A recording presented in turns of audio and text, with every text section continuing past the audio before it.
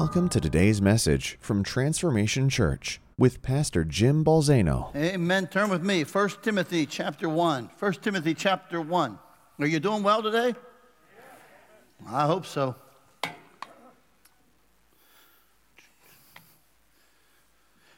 We did a message last week was called Behold Your King. You know, we've done a good job in the church for years teaching about good Father. How many know He is that? We've done a good job of talking about God as our provider, God as our redeemer, and all the other attributes and titles we would give Him. And yet, sometimes I'm concerned that we've not done a great job of revealing Him for who He is as King. How many know He's King? I think it's hard for Americans to grasp kingship. We live in a democracy or a republic, okay? We vote on presidents. How many know we don't vote on the king? Right? We don't vote on the king. He is king. And the problem with that is that we often only approach Him. If we only approach Him as a good Father, then we're looking to love on Him and Him love on us and Him do what He does as a father. And yet we forget about the fact that He's king, we're subject. We yield our life, we yield the right to govern our life to Him. Amen? How many know the moment I become saved is the moment I yield my life of governance to Him? It's not just about me getting to heaven.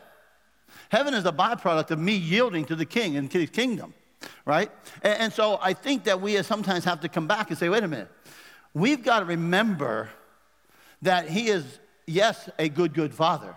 And yes, He is our Savior, but how many know salvation is something He worked from His position as King? Right? He's not working salvation unless He has the power to be King. Right?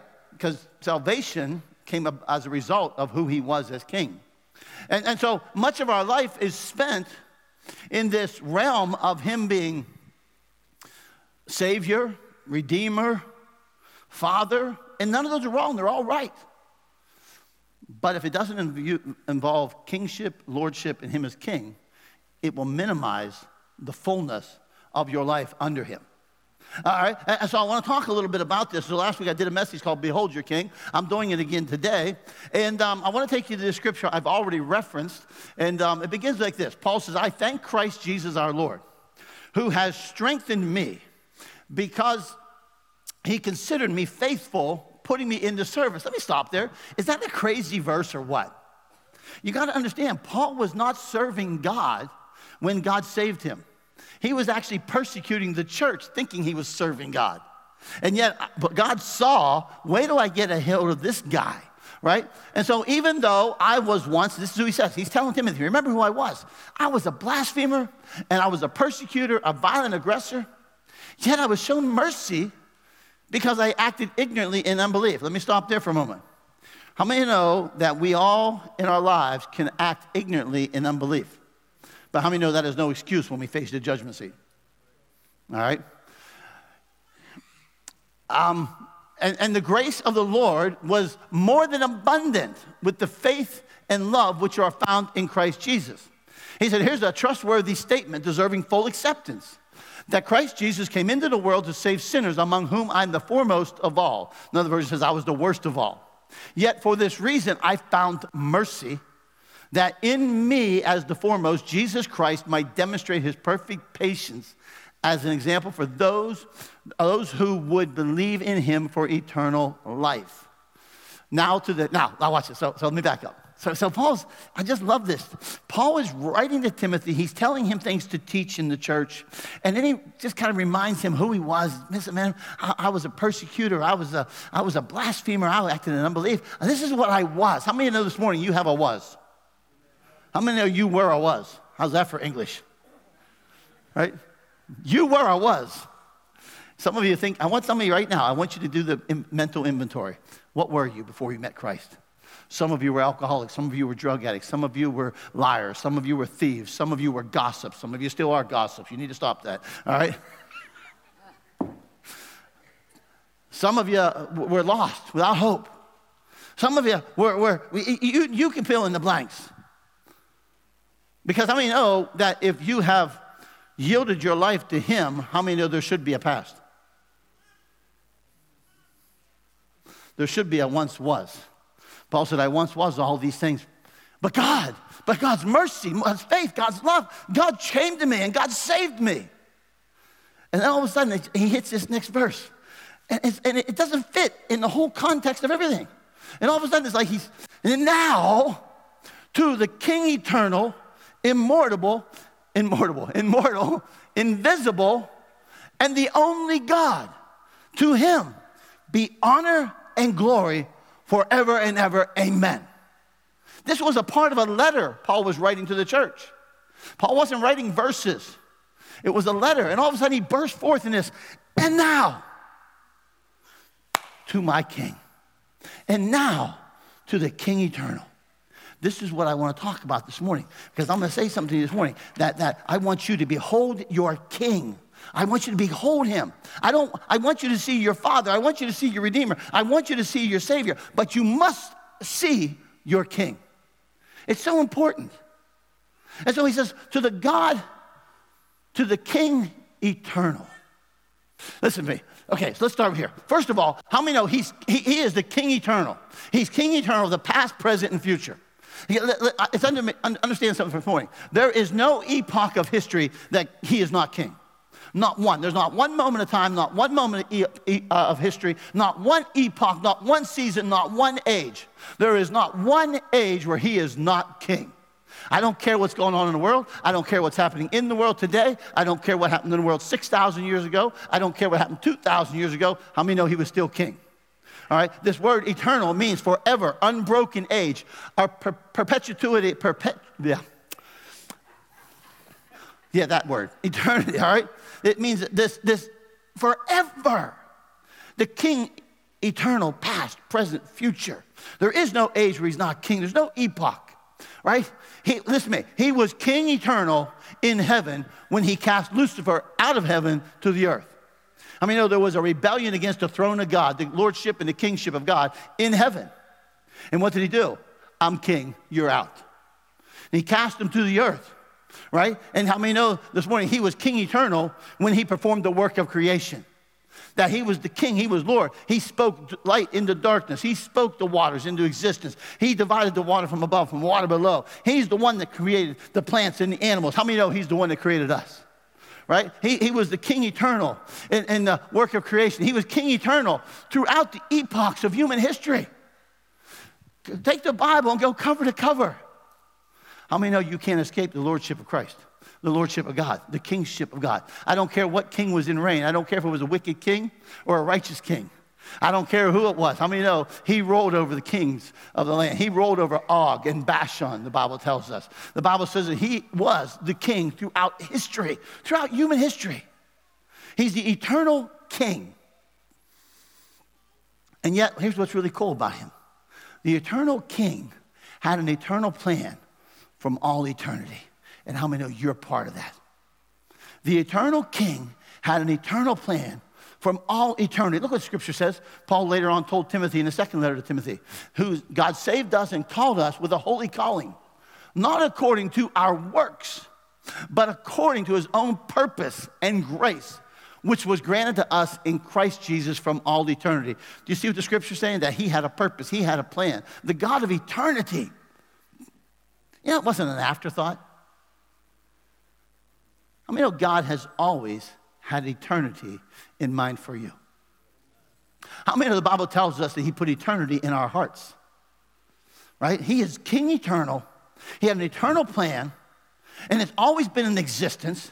And this eternal plan has always existed that he brought about in Christ. You see, this King eternal made eternal life possible through Jesus. Hello. Somebody's phone's ringing. Everybody check your phones now. Oh, wasn't. Don't worry, if I find out whose it was, I'll make fun of you, Rusty. It's all right. It don't matter if it's not him. Right? Listen to me for a moment. Jesus was God's plan and pathway and purpose for eternity. The King Eternal made this possible through Jesus, so that whoever would believe in who?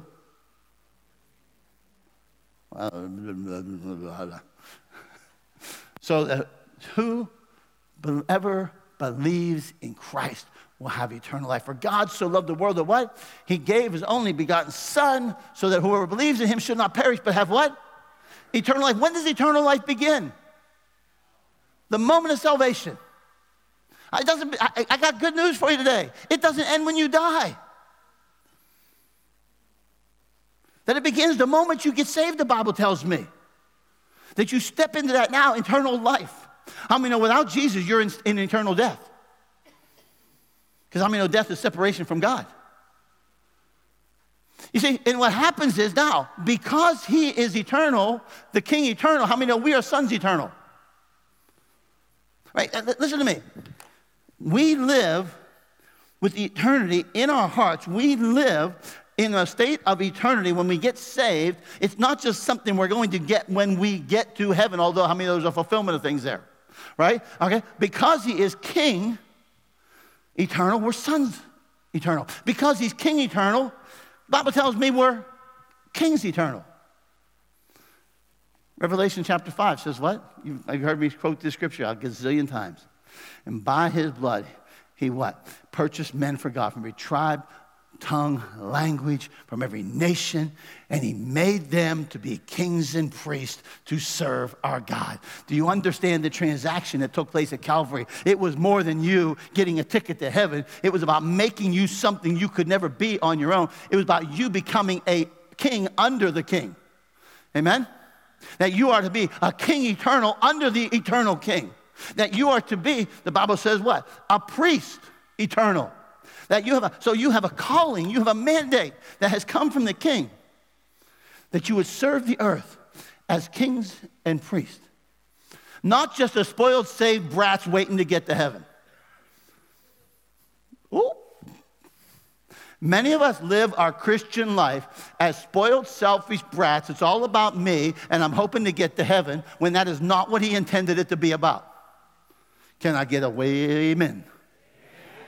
Come on. But the problem is when we fail to realize and we fail to see him as God and King, then we only live as spoiled, selfish children under daddy, who he is daddy, provider, protector, all the benefits we get. But let us understand something. Lordship demands service. Kingship demands subjects. And we begin to serve and begin to live out the expression of the kingdom on earth. All right? And so first of all, Paul says, now to the King eternal. He knows that I serve a king that cannot be defined by time, that cannot be defined by an age. And he says, then he goes on, he says, and to the King immortal. He's the immortal king because he's king incorruptible. Do you understand we live in a corrupted world? Have you watched the news lately? How many know it is just a corrupt world? God creates human beings, put them in a perfect environment, puts them in the garden. There was no corruption. He didn't create corruption. And yet he puts man there. And now Satan comes in the form of the serpent. And how many know where the corruption lied? The Bible says it lies in the heart of man. The Bible says every inclination of our heart from childhood is wicked, evil. How many know that we're not born good? We're not born naturally good, right? Anybody have anything that ever lurks in their heart? Yeah. No, you're saved, I know. All the temptations all left you. All the things that come out of your heart left you, right? But here's what's understanding. We serve a king who cannot be corrupted by this world. We serve a king that is incorruptible. How do I know that? Well, because I believe what the Bible says. But first of all, let's take a look at this. How many know when King Jesus came to earth and King Jesus goes through the wilderness, and now here comes the enemy trying to corrupt this perfect king. He tries to corrupt him through the temptations in the wilderness. How many know he came out of there incorruptible? You can't corrupt him, right? We live in a world corrupted, but not under a king who's corrupted. How many know you can have a corrupted world but not a corrupted king? See, the Bible tells me that this king immortal, that the king immortal is the possessor of immortality. I cannot give you what I am not. I cannot give you what I don't have. Right? Who has a $100 bill on him? Give it to me. I want to give it to somebody else. Right? Like the reality is, I can give you what's in my pocket. But how many know I can't give you what's not in my pocket, what I don't possess? You see, the Bible tells me that God is the possessor of immortality, the King immortal. And what does the King immortal do? The King immortal says, I'm going to give you what I possess. It is so cool how God does this. Watch this. Look at this verse. It tells us that he will bring about at the proper time he who is blessed and on sovereign, and that he alone possesses immortality and dwells in unapproachable light, whom no man has seen or can see. Do you understand what it says? That he alone possesses immortality. There is no other way to immortality, folks.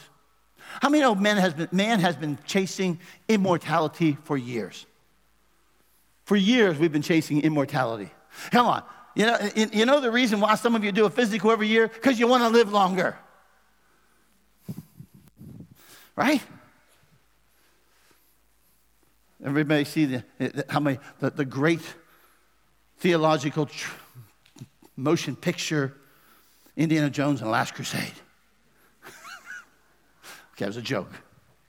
But what were they in a quest of? They were in quest for what? The Holy Grail. Because if they could find the Holy Grail and drink from it, then they drink from that cup, right? And they could drink from that last cup of Christ. That's what they were looking for. They could drink from it. They had to believe that they could live forever. And people lied and cheated and killed and murdered. Ponce de Leon, what was he looking for? The fountain of life. That if he could drink from it, he could live forever. Come on, how many know none of us in here really want to die? Anybody want to die today? Most of us, if given the choice, might choose to live forever.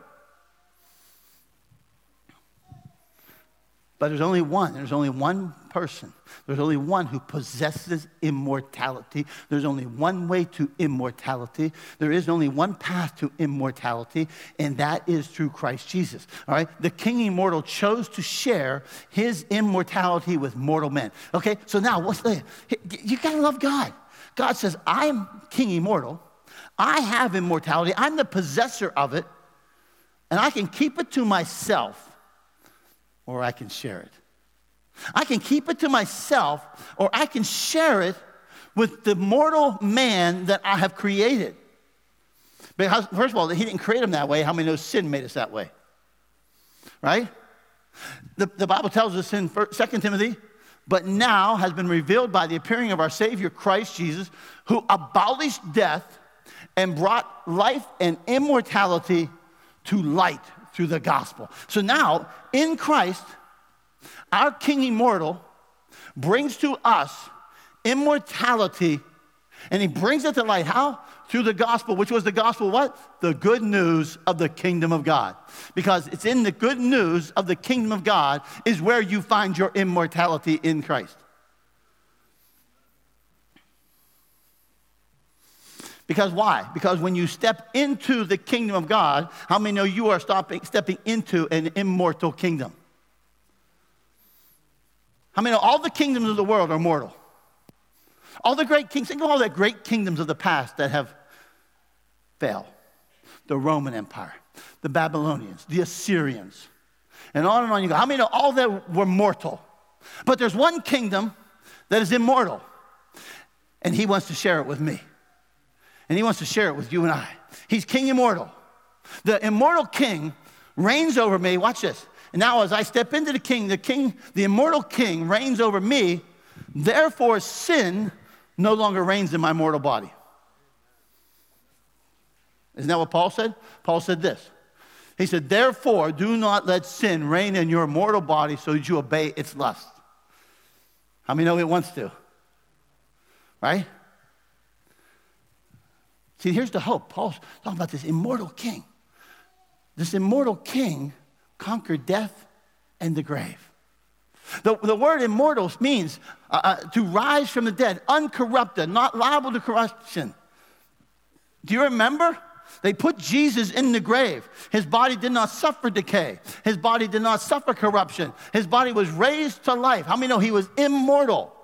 And this immortal king conquered death and conquered the grave. If you get nothing else out of this today, you understand one thing. You don't fear death today. You don't fear the grave today because of our king who conquered it. All right? Because the king immortal conquered death and the grave, mortal men don't fear death. We don't, again, I'm not looking to die today. But how many know we don't have to be afraid of it?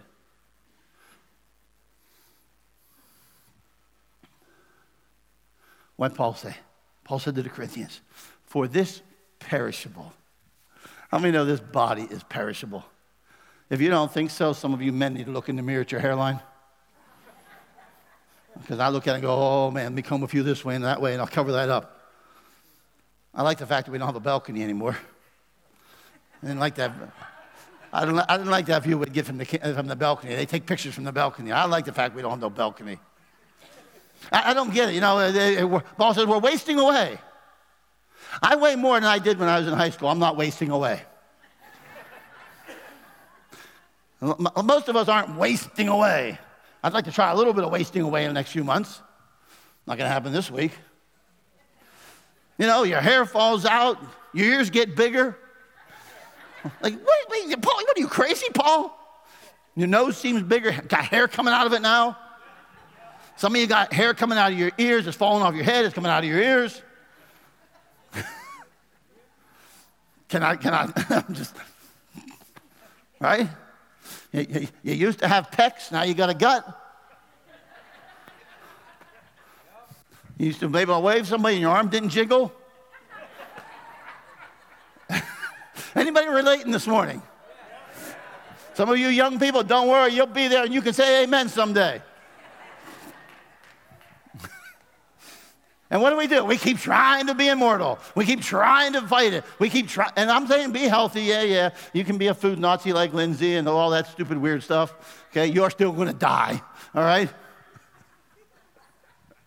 Right? But the reality is, we don't want to, and we are. This thing is perishable. It just is. And yet, the Bible says that one day, this perishable is going to put on the imperishable, right? But when this perishable will have put on the imperishable, and this mortal will have put on immortality, then will come about the saying that is written, death is swallowed up in victory. Death is swallowed. How many know death has been swallowed up in victory? And yet there's a day coming for you and I that someday we will live out the fulfillment of that scripture. He's the king immortal. But then Paul says he's king invisible. I thought about that. We don't like that, do we? How many would rather see him? Nobody? Wow. Y'all juggernauts of faith. I'm just saying, sometimes it'll do me some good to lay my eyes on him. But I can't. But there is something about that. The fact that he is invisible leads me to a king that is beyond my realm. He's not a king that's confined and defined by my realm. I kind of like that. Even though I don't understand it all. Amen? I can't wrap my mind around all of it. And yet he's invisible. And yet there's something about that invisibility that actually strengthens my faith and strengthens my faith in who he is because he's beyond this realm. The fact that he's invisible leads me to a king who's beyond my understanding. That's amazing. A lot of people want to serve a God that they can understand, that they can figure out, that 1 + 1 = 2. 2 + 2 = 4. Doesn't work that way. The fact that he's invisible leads me to a king that's beyond my dimension. He's king over all dimensions. But here's what I know, the scripture shows me. This invisible king can be seen, however, by what is visible. What did Paul say? Paul said this in Romans. He said, for since the creation of the world, his invisible attributes, his eternal power, his divine nature have been clearly seen. How many know you can see God in our creation?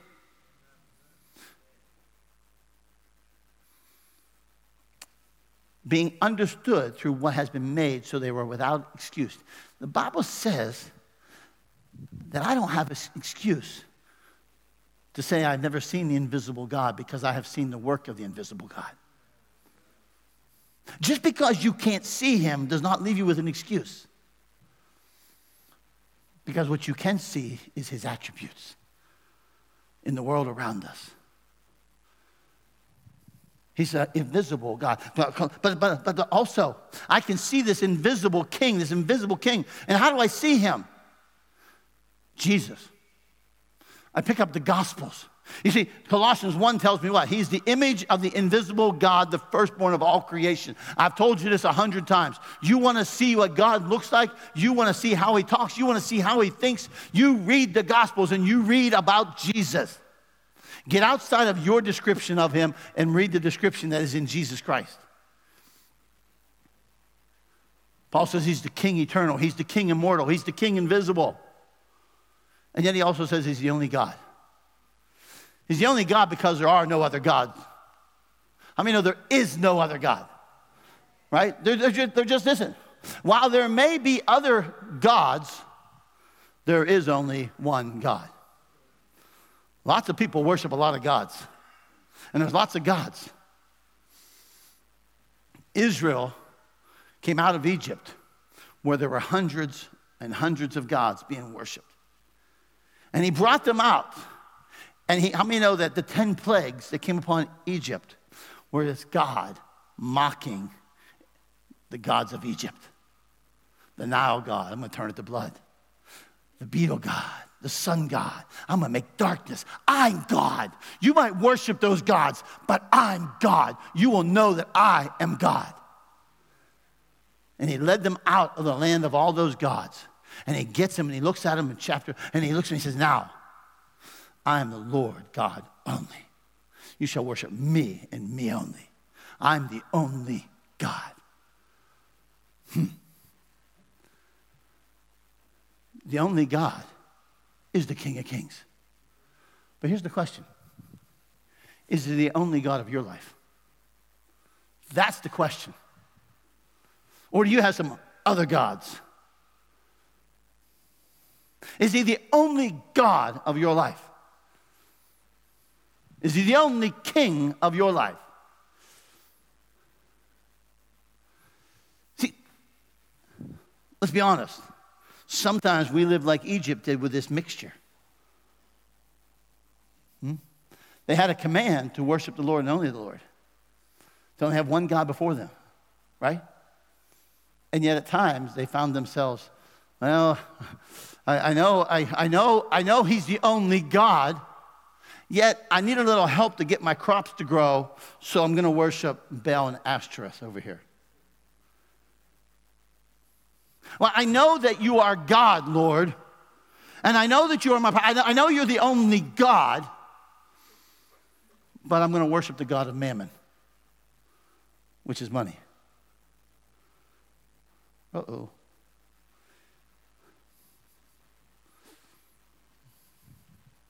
How many know when we will not subject our money to the lordship of Christ, we're worshiping Mammon? When we will not submit and subject our money to what the Scripture says under the lordship and kingship of Jesus Christ, you, ladies and gentlemen, like me or not, I'll be an irritant today, you are worshiping Mammon alongside your God.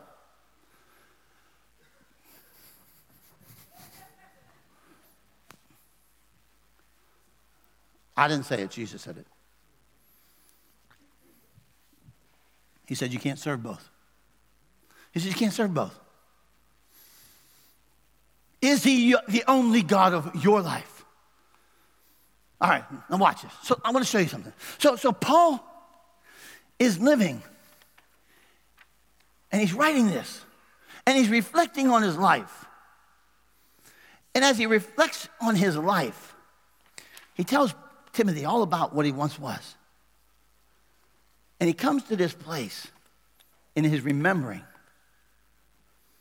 And all of a sudden it brought him to a now moment. A now moment. Timothy, this is what I was. This is what I was doing. I was lost. I was without God. I was persecuted.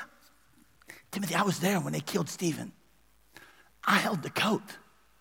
They laid the coats at my feet while they stoned the servant of the Lord. I was there when they put Christians in jail. Timothy, I was on another trip to Damascus to do more of the same. When all of a sudden he appeared to me. And he should have killed me. And he had the right to kill me. Can I say to you this morning, he has the right to kill you? Can I say to you this morning, he had the right to kill you, not save you? And out of his mercy and his grace and his love. Saul, come on, man. Come on. Come on. And Paul's reflecting on this. And I think something just rose up in his spirit as he's writing this. It's like sometimes when we're up here worshiping, all of a sudden something jumps up in my spirit. I just become an irritant, I know. And Paul's like, yeah. And all of a sudden in this middle of this letter, he says, oh, and now Timothy. And now, in this moment, Paul lived in a now moment to bring glory and honor to the King eternal.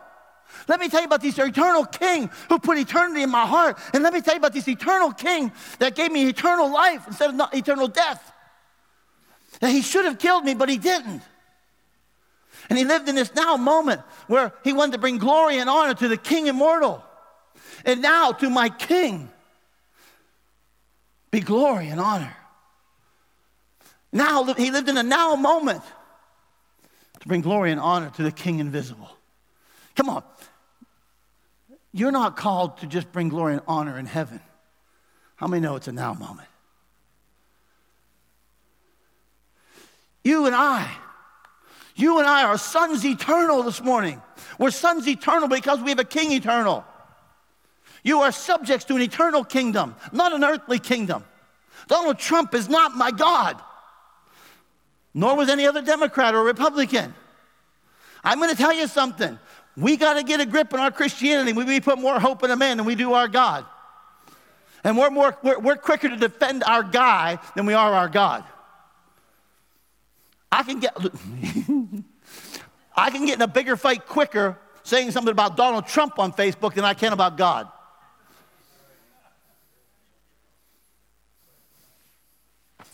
And I can bring out the most ungodly responses in supposed godly people if I put my finger on Trump. And I'm not standing here saying I dislike Trump. There are some things that knuckleheads should stop doing, though. And they're not godly, and they're not Christian, they're not Christ-like, and we got to stop defending that garbage. Okay? I still think he was put in place by God because God is the one who puts one up and raises one up. But why are you selling your Christianity and your kingdom values because you want to defend a political party? How did I get down this road? Like, pump the brakes, Jim. Hit the brakes.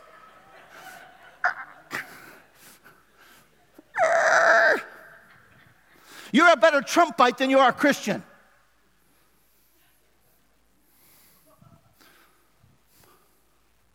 You've not been called to be a Trumpite. You've been called to be a kingdom of God person. And it goes for any other side of the aisle you want to be on. Whatever. Yeah, I know. Listen to me this morning. We are sons of the eternal King. We are sons eternal. We are sons. You and I are sons immortal. Why? So we can reveal the King immortal. There's a hope that lives in you and I that doesn't live in other people. But the hope that I have that lives in me of immortality is because of my King. My King. Some of you are still giving me dirty looks over the Trump stuff. You'll be all right. Someday the trumpet's going to ring sound and we won't worry about Trump. You and I are sons visible to reveal the King invisible. Lordship, kingship. You and I are to reveal the one who is eternal. We are to reveal the one who is immortal. We are to reveal the one who is invisible.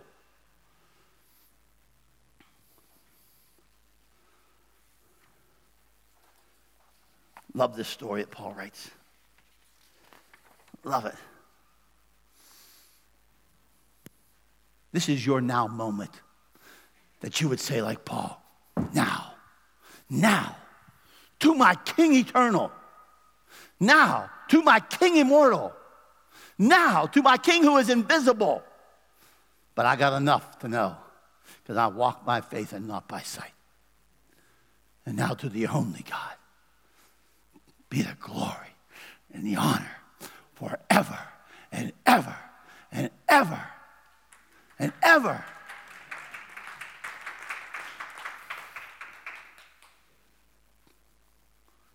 Let me give you hope.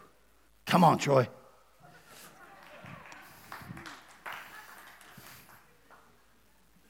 You see, I'm on a quest. And that quest is to get us to start living under the kingdom. Our quest is to get us to start living under the King. It's important. Because while we live in this world, our citizenship is of another world. And while we live in this world, our value system is shaped by a kingdom not of this world. And while we live in this world, our words should be shaped by a world not of this world. Our attitudes, our actions. Because our King has done something for us. Our King has invited us into his kingdom. When he says, repent, change the way that you think and change the way that you live. This isn't just about you saying a sinner's prayer and getting to heaven. This is about you yielding your right of self-government, yielding it to say, I will be governed by him. Which, how many know when you say, yes, Lord, I will be governed by you, I will tell you this, then all the resources and all the things of the kingdom are now at your disposal, right? Because you're in the kingdom. And you are sons eternal, you are sons immortal. I could go on and on with that. You are priests, you are kings. And yet, this is your now moment to bring him glory and honor. And this is your now moment to reveal him to the world that you live in, while you are a citizenship of another kingdom. I love the fact that he's my Father. Love it. And I love the fact that he's my Savior. I love it. I love the fact that he's my Redeemer. Thank you. But I'm telling you, he's all those things because he's my God and he's my King. My King came to battle to destroy that which stood against me. Two domains of darkness, I said, two domains have been clashing since heaven. The domain of darkness, the domain of the kingdom of God. And the Bible says that I was in darkness. The domain of darkness is controlled by Satan. And yet Christ Jesus came to earth, and those sitting in darkness saw a great light. The Bible says he rescued me from the domain of darkness, and he transferred me into the kingdom of light. I'm in a different kingdom, baby. I'm under a different domain. I got a different ruler. I got a different king. I got a different sovereign. But never did he call me into his kingdom to not be subject to the kingdom, to not take on the value system of the kingdom, to not take on the character of the kingdom. You will take on the character of the leadership you yield to.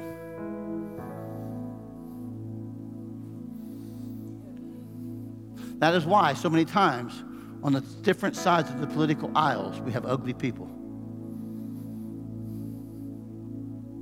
But when you take on the character and the value system of the eternal King, the immortal King, and the invisible King, you will never be ugly. Matter of fact, you will be the aroma of God. You'll be the aroma of Christ. I don't want to know today if he's your Savior. Oh, that sounds terrible, doesn't it? I want to know if he's your King. Because if he's your King, he's your Savior. I don't want to know today if he's your redeemer. I want to know if he's your king, because if he's your king, he's your redeemer. Jesus didn't say repent because your redeemer is here. He didn't say repent. He said repent for the kingdom of God is at hand. He didn't say repent because your salvation is here, although it is, because it's found in the kingdom. He said repent for the kingdom of God is at hand.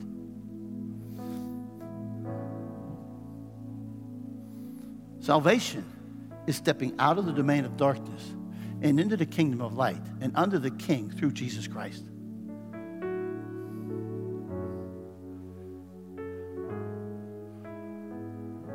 Behold your King. Behold your King. Why is it important that you behold him? So that you can reveal him. So that you can reveal him. Paul said, he understood it. He said, we're Christ's ambassadors. We're Christ's ambassadors. Go back and sing that old song that you guys used to sing, because I never sang it, because I never knew it. I know you know it. No, you don't? I must be Karen's age bracket.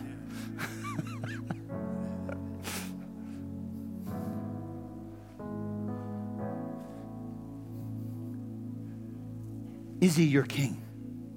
Is he your, and say, how do I know if he's my king? Have you yielded your right to self-government to him? Have you yielded your right to self-governance to him? Have you yielded your way of thinking to his way of thinking? Have you yielded? That's how you'll know. Many people, and I'm done.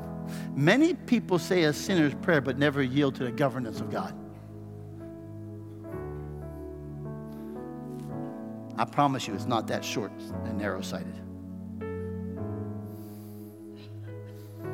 So, Father, this morning, we say now to the King immortal, to the King eternal, to the King invisible, glory and honor is yours.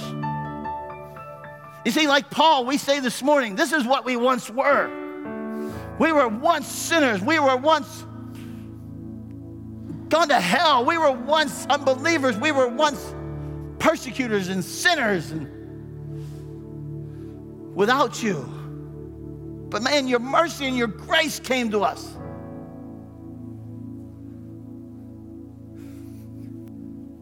And out of that flowed salvation and redemption under the banner of your kingdom. And so God, I would pray that out of what we once were, knowing who we once now are, knowing what we once will be, we would now say, glory and honor to our King. Glory and honor to our King. And we would live to reveal you, live to bring you glory and honor, live so others would give you glory and honor. You are our King. You are our God. We are your subjects. We are your servants. We are your kings. We are your priests. Thank you for rescuing us from that domain of darkness we lived in.